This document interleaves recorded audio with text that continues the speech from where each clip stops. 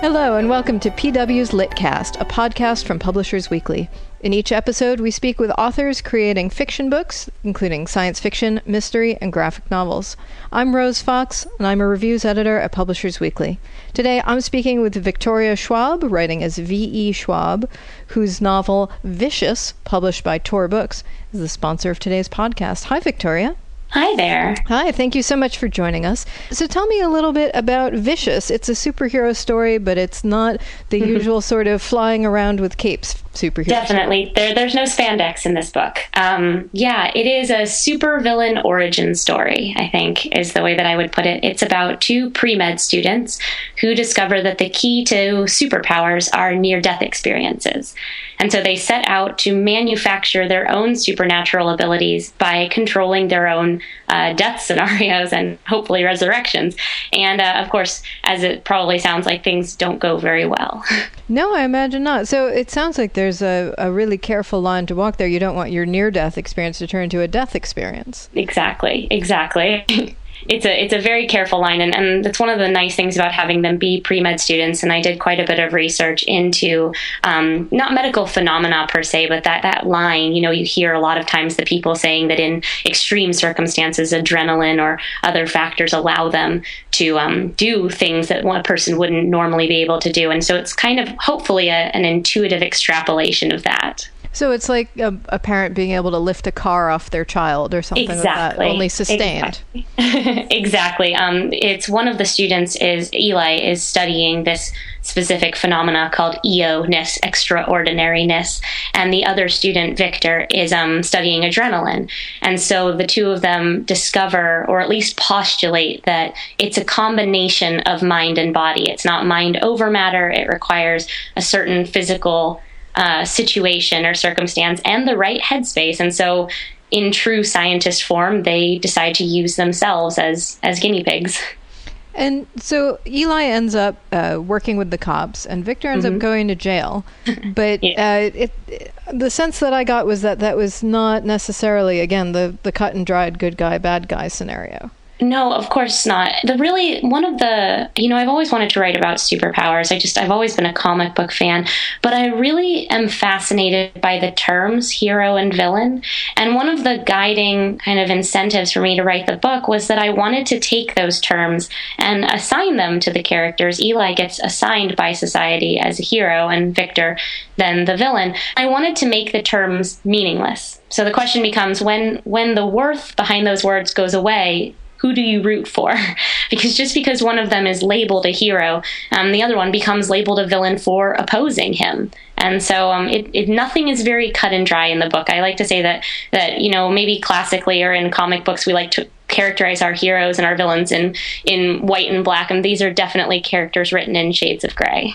And there's also been a lot of conversation recently about representation of female characters in comic books. Mm-hmm. And you have a very interesting female character in your novel, a 12-year-old girl named Sydney. Tell us about her. There's two girls in the book, Sydney and Serena Clark, and I would argue that they are the most powerful characters in the book, and I would argue that if anybody is actually going to get the label of a hero in the proper sense, it would be Sydney Clark, this 12-year-old girl. And without spoiling anything, really, she meets up with Victor on some of the early chapters of the book, and she has just been shot. And that is all you know about her going in. And she has a very, very strange ability. Serena, her older sister, has one too. And kind of through an unfortunate series of events, they end up on opposite sides of this very personal conflict between Eli and Victor. And they are, even though I guess I would necessarily call them secondary characters in terms of how much POV time they have, they are the driving forces in many ways behind the book. Now, what kind of research did you do to set up these scenarios? I was very lucky to have EMT friends and medical friends on hand that I could call up at all hours of the night and ask, realistically, what are the ways in which you could resurrect somebody or kill someone for that matter and maintain their form. It's very easy actually to kill somebody in fiction. It's much harder to bring them back in one piece. Mm-hmm. And so it became a matter of these characters are scientists, and so I had to go through it as they would go through it and really kind of assess what are our feasible options in the situation. And Victor, who volunteers to go first, much to his later dismay, it's one of the worst decisions he admits making in his life, he messes up the first time. So it's not a success right off the bat. There's a huge amount of trial and error. But yeah, it became a matter of, realistically, I wanted the world building, I wanted the supernatural element to feel like a logical medical step. And so I tried very hard to stay close to a feasible reality there. Nobody goes magically piecing themselves back together, at least at first.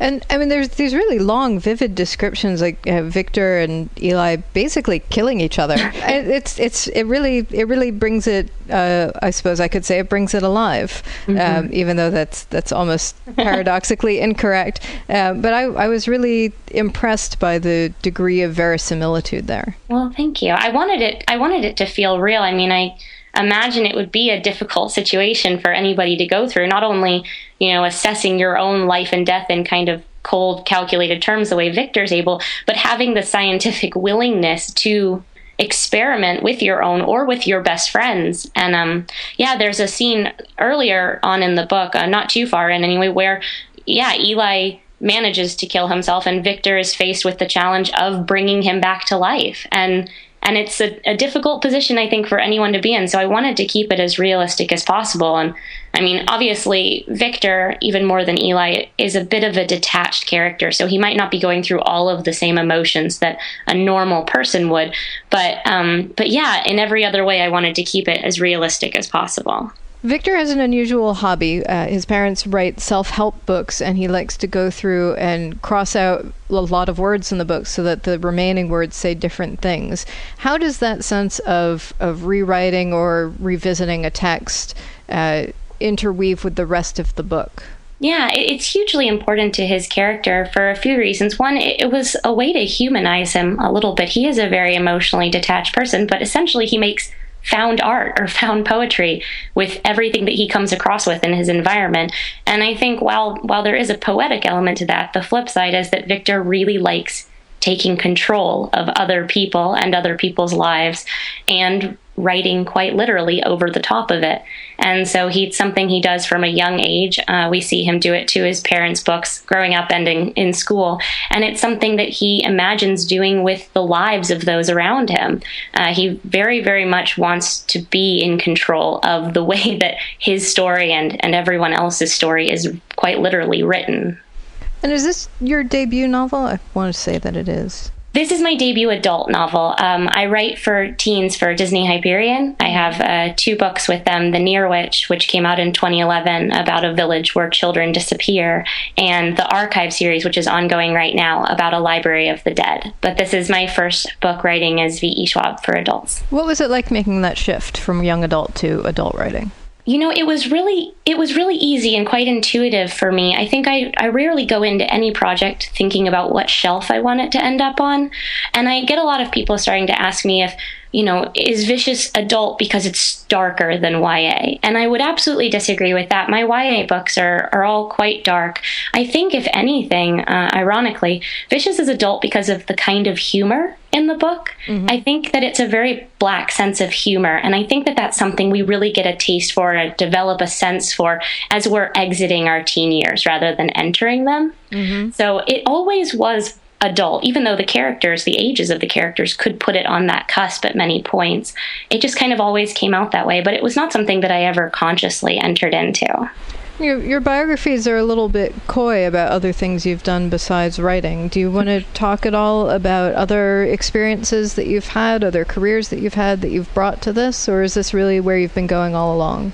It's interesting. I've had a lot of life experiences. I tend to put myself in very strange situations. I always jokingly bring up that I lived in someone's backyard in Liverpool for 3 months for no apparent reason.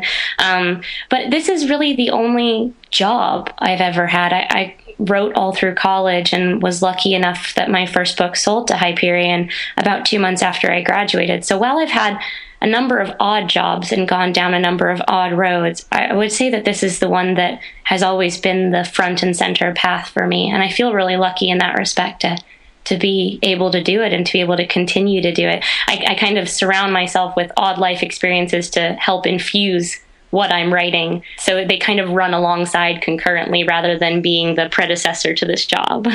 And where are you going from here? Are you going to keep working on both young adult and adult simultaneously? Are you making a shift over to adult works for a while, or you just wait and see where the next book comes out? My hope is actually to continue down all tracks. I actually also have a middle grade series kicking off with Scholastic next summer called Everyday Angel, which is very quirky and strange and a completely different persona for me. And then the Archive series is continuing. The second book is coming out in January, and I hope to get to continue to write adult books. I'm working on one right now that is basically about magical Londons and cross-dressing pirates. I'm having a really fun time with that. Well, that sounds like a very fun time. Yeah, so I'm just lucky to get to keep doing this. I have so much fun. Is Vicious a kind of book that has a sequel in the works or maybe down the road, or does it just stand on its own for now? I would say that I hope, very, very much hope that there will be a sequel to it at some point. I try very hard with all of my books to give them a sense of closure, or at least the day being saved, if not the world. Just because as a reader, I don't really like it when a book just ends and we have to wait for the next installment. Mm-hmm. But that said, I love these characters, and I lived with them for several years before they went over to Tor. And so they're characters that I don't feel done with necessarily in any way. And so I would love to revisit them. And if you do revisit them, do you have a sense yet of what kind of story that's going to be, or you're just waiting to see what pops into your head? Oh, no, yes. I definitely have the story planned out to a lot of detail. These are books that I think even if I weren't going to execute more of them, I would know exactly what happened. So I've got a full outline and a plot planned for these characters if I do get to revisit them. But I'm hoping that regardless, people will be able to enjoy the first installment as a kind of entity unto itself.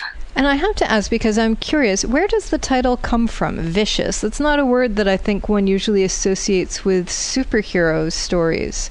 Yeah, I like to say that this is a story without heroes. This is a story about villains. Mm-hmm. And it's a word I think that we don't use very often. It's not one of the vocabulary that comes up recurrently in titles, but I think it's a very visceral word. And I would say that all of the characters in the book, maybe Sydney more in the making than as she is right now, but that they are all in their way villains, and that they are all in their way quite vicious about what they want and what they're willing to do to get it. I don't think it's a book in which any of the characters are approached gently. I don't think anything about it is a really kind of gentle or cautious book. So it was a word that it kind of came upon me while I was wandering through a bookstore looking at titles, and from the moment that I thought it just stuck, and I've been really happy to be able to keep it. Well, thank you so much for talking with us. It's been a pleasure to have you on the podcast today, and certainly wish you the best of luck with your book. Thank you so much. This concludes today's Litcast, and again, we were speaking about V.E. Schwab's new book, Vicious, published by Tor Books, the sponsor of today's Litcast. Most importantly, thanks to our listeners for tuning in, and join us again for the next PW podcast.